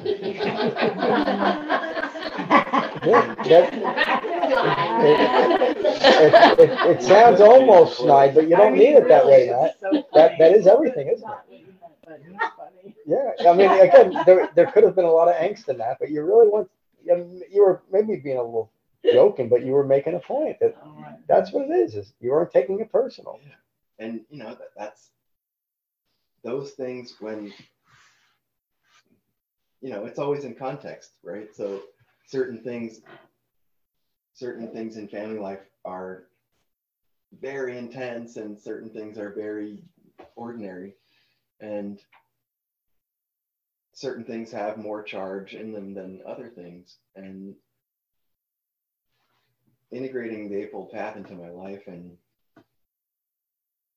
developing right meditation through jhana and stability of mind and concentration makes it so I can be okay with not getting what I want all the time. And when I do get what I want sometimes, so that's okay too. Rarely. Yeah. I have a deep respect for the impermanence of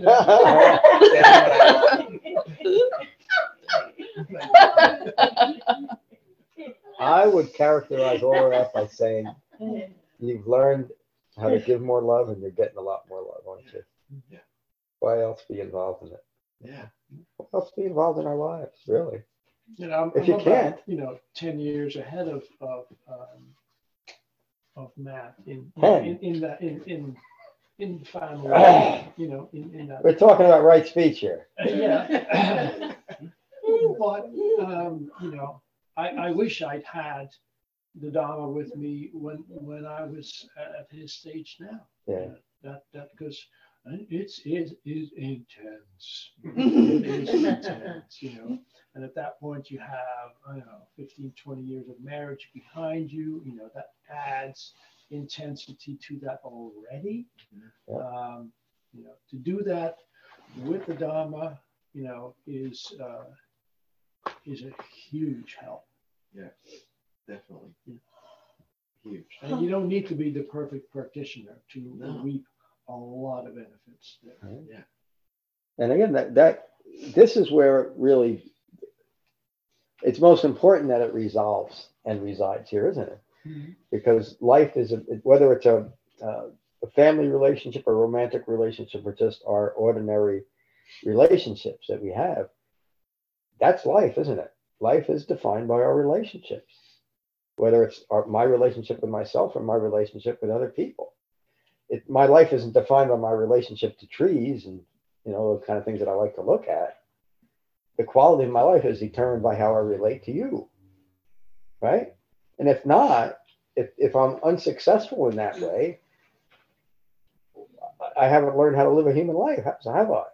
It's easy. Thomas Merton said it. It's okay to go up to the top of a mountain and meditate for 10 years, as he did. But when he came down, he says it was so important to come down off the mountaintop and bring it to the marketplace, meaning go out into the world. Or all of that is just an escape, isn't it? And so this isn't. This teaches us how to do what Matt did, just describe. To be so generous that all you're doing is giving love and getting love. It just keeps going around and around. Thank you, Matt. We'll finish with metta as we always do, but I just need a little bit more camera time to satisfy my ego personality.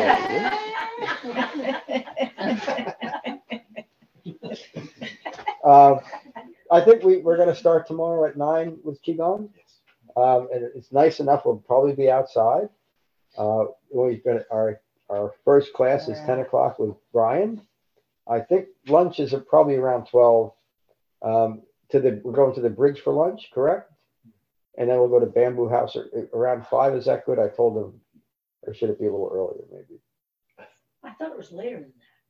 I think we had said 5 because there's a session after that, correct? Yeah, let's keep it. Maybe. Okay. Yeah, I told them 5, and they said, "Good. We'd rather you get here early anyway." They're going to give us that back room again. So, all right. So that's the loose schedule. Matteo is going to be teaching the 2:30 session from Scotland, as I said, and then Mary's going to grace us with her teaching on Sunday morning. So we'll finish with metta as we always do. Do your best to maintain this. The refuge that we've established here, and as best as you can, stay disentangled from the folks that you'll encounter once we leave here. So again, find your relaxed meditation posture and take a moment to unite your mind and your body by being mindful of your in-breath and your out-breath. And these are the, these are the Buddha's words on metta from the Karaniya Metta Sutra. I'm sure it's still there. Good. This is what should be done by one who is skilled in goodness and who knows the path of peace. Let them be able and upright, straightforward and gentle in speech, humble and not conceited, contented and easily satisfied, unburdened with duties and frugal in their ways, peaceful and calm and wise and skillful, not proud or demanding in nature. Let them not do the slightest thing that the wise would later reprove. May all beings be at ease. Whatever living beings there may be, whether they are weak or strong, omitting none, the great or the mighty, medium, short, or small, the seen and the unseen, those living near and far away, those born and to be born, may all beings be at ease. Let none deceive another or despise any being in any state. Let none through anger or ill will wish harm upon another. Even as a mother protects with her life her child, her only child, so with a boundless heart should one cherish all living beings. Radiating kindness over the entire world, spreading upwards to the skies and downwards to the depths, outwards and unbounded, freed from hatred and ill will. Whether standing or walking, seated or lying down, free from drowsiness, one should sustain this recollection. This is said to be the sublime abiding. By not holding to fixed views, the pure-hearted one, having clarity of vision, being freed from all sense desires, is not born again into this world. Thank you all for a wonderful class tonight. Thank you. Thanks, John. See you all tomorrow. Thank Peace. Thank you, Drake. We'll see you in the morning. Great. Thank you for listening. I rely on donations to support the continued restoration, preservation, and presentation of the Buddha's Dhamma. If you find benefit here, please consider a donation at becoming-buddha.com. Thank you. Peace.